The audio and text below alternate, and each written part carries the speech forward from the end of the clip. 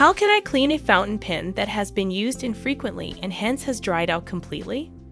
In a perfect word, the best practice is to empty a fountain pen of any ink before putting it away for an extended period of time if you do not intend to use it. However, if the fountain pen is left unused for a significant amount of time, the ink may dry out and cause the pen to become unusable. Because the inks used in fountain pens are water-based, the pens themselves dry out as the water in the ink evaporates. Before you can clean the fountain pen, you will need to disassemble it first.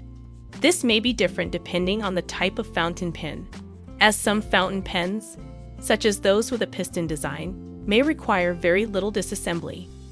When using a fountain pen that uses either cartridges or converters, remove either the cartridge or the converter from the pen. How to clean a fountain pen that has dried out. Flush the nib.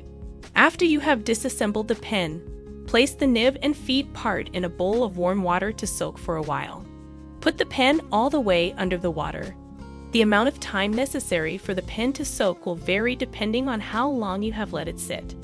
It's possible that you will need to let your pen alone overnight if it's been lying idle for a while. You might also need to use a pen flush to remove dried ink that is difficult to remove and particularly obstinate.